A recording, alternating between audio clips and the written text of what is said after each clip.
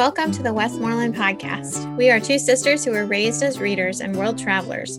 We grew up under the same roof but have pretty different reading tastes. This podcast is our way to keep in touch with one another and with our listeners via our reading lives. I'm Heidi. I live in Central Virginia with my husband, Alexander, and our 4 kids. I'm a freelancer, homeschool mom, and avid reader. Usually I'd be joined by my sister, Lissa. Lissa has been traveling for the last month and is home and recovering, so I am excited to hopefully soon get back to recording regularly with her. Today, it's just me, but I have a special little side conversation that Lissa and I had a while ago to share with you today, so even though she's not here, you still get to hear her voice. And I have to admit, as I was going back and listening through it, it was so delightful to hear a conversation between the two of us again, and I'm very excited for future episodes. So today's episode is a little bit of everything, a housekeeping update from me, an author I've really enjoyed reading, and a brief conversation between me and Lissa about our teenage selves and personality profiling systems. This is episode 5 of season 2, and I'm so glad you've joined me. Okay, first off, let's get started with a podcast housekeeping update. So for the last few episodes, I've had some trouble with linking books in my show notes, and I finally figured out that I am limited on the number of characters or letters I can literally have on our website through our podcast host. So the links to the books that I was posting had so many letters in them that they were taking up all the space I had to leave book links for you guys in the show notes. So my temporary solution until I can get around to actually working on the website itself is to, instead of linking every single book, to provide one link that is our ABE Books affiliate link in the show notes, and you can click on that and then search for the books that we mention in the episode. I'll still have a list of books in the show notes, so you have a list that's easy to find with all the books we mention, but instead of all the links that take up all the characters and make it so that I can't include all the books, you'll have one link to click on. So that's a little update. I am very hopeful to work on the website and get it up and running as a more functional website soon. But until then, this works. And I'm glad to be able to go back to my episode with Mindy and the last episode with Sage and Sky and edit those and get the full book lists onto those show notes for those episodes. So if you are missing that, you can go back and look in the next few days here, and those will be updated. So next up, I have to share with you an author that I have been loving over the last couple of years. I've read 3 of her books. She is prolific. She's read many, many books. Her name is Lisa See. She writes books set in the United States and in Asia. She is a Chinese American, and so many of her books deal with untold stories, books about the immigrant experience, books about different periods of time in Asian countries. The 3 books that I've read by her are The Island of Sea Women, which is her most recent, about the free divers off of Jeju Island in South Korea. Snowflower and the Secret Fan, about a secret language that young girls in China would use to communicate with one another. And Shanghai Girls, which I actually just finished this week, about 2 sisters who find themselves immigrating to the United States during the Japanese invasion of China in the 1930s. All of these books are fantastic. I believe I gave them all 5 stars. I just love authors who find stories that nobody's ever heard before and tells them with a ton of cultural detail and historical detail and teaches me so much about a place and a time that I never heard or knew before. I think a lot of history curriculums are just so limited in what they can teach a student in 12 years of school, but also are so limited in what they teach. Like, so much of this, not only was it new to me in that it had some new ideas, but it was just things that I never heard that people did before, like completely mind-bending ideas of how people live and talk and are in the world together. So if you are looking for an author that will give you a fantastic multicultural experience, go find a book by Lisa See. That's Lisa and then S-E-E. Okay, and without further ado, I'm going to let you guys jump in and listen to my conversation with Lissa we had a while ago about the book Fable, which I know has come up on here a few times, and the Enneagram and life languages and a couple of other things too. So enjoy. I think I'm just realizing that, like, when we were talking about Fable and Namesake, Benji and I were looking at our bookshelf the other night, and when we were talking about those two, I was like, I just don't get why Heidi and I had such different opinions on this book.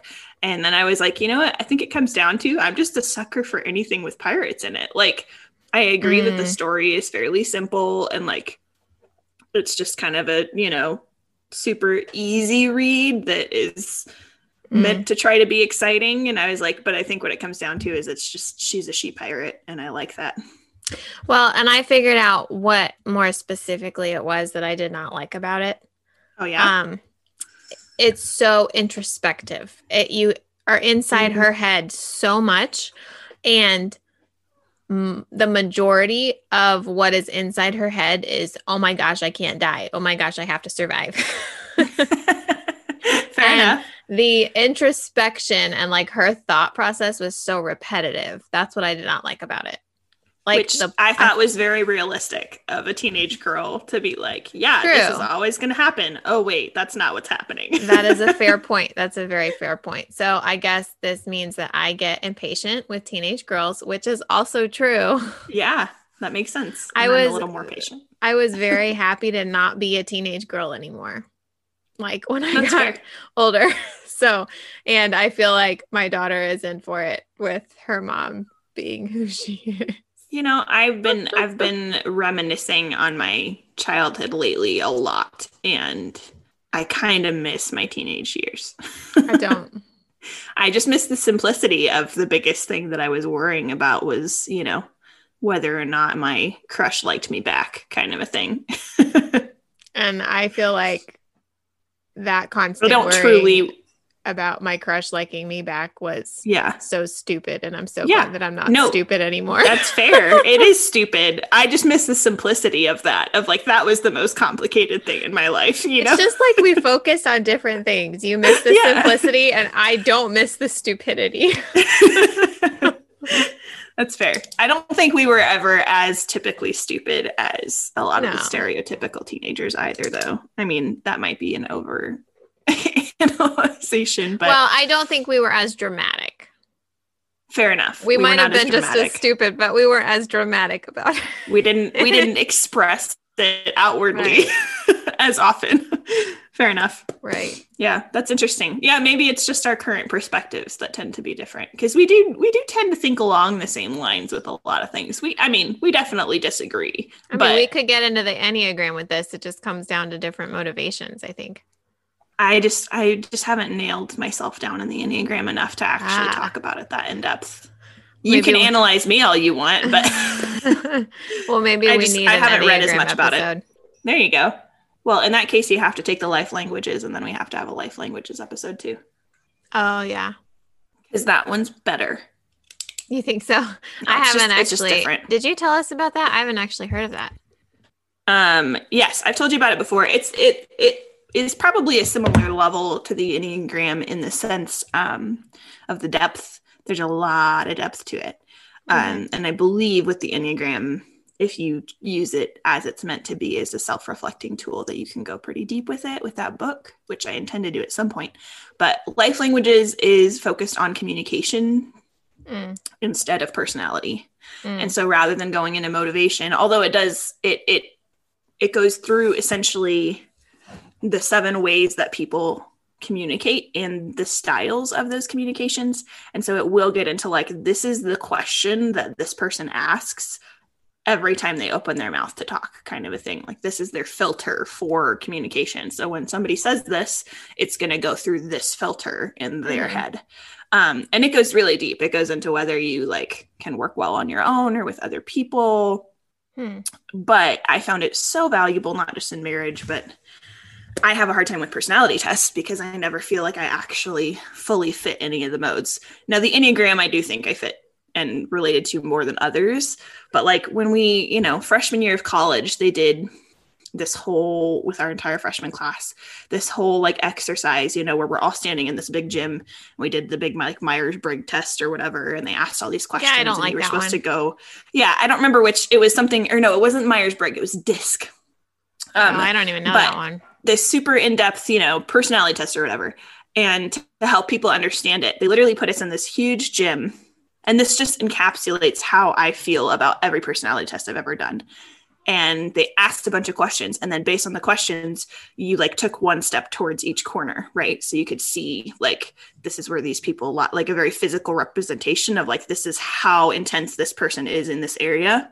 So there were people that were like all the way in the very corner. And then there were people that were like, kind of closer to the middle in the square and things like that. And I was literally at the end of all the questions, dead center.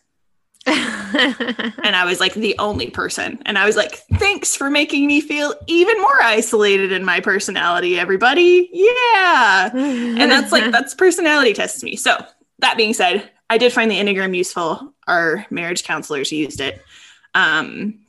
However, what I like about life languages is it's literally based on language. So it's like, just like you speak English, if you learn a different language, you can understand that culture better and that person better. Mm-hmm. And that's the goal of it, is to literally just help you understand people better. It's not about trying to fit you into this exact, this applies to you kind of thing. Mm-hmm. And so they rate your fluency, so to speak, of like, this is going to be your top 2 and this is your fluency, but you can always learn more and become more fluent in these other languages and therefore be able to communicate better with everyone. Interesting. So that was kind of in-depth. But so for example, my top one, which makes a lot of sense. My top one is called the producer. Mm-hmm. And the filter 3, which I think is, are you managing your life? Which makes just a ton of sense for how I do things and how I think. Interesting. So, yeah.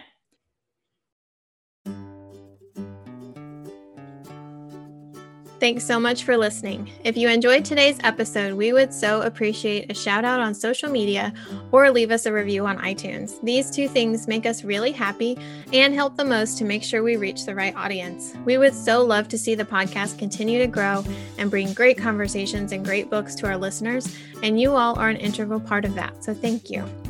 For full show notes with links to everything we mentioned on today's episode, visit our website, westmorelandpodcast.com. To talk books and get in touch, find us on Instagram at westmorelandpodcast or email us at westmorelandpodcast@gmail.com.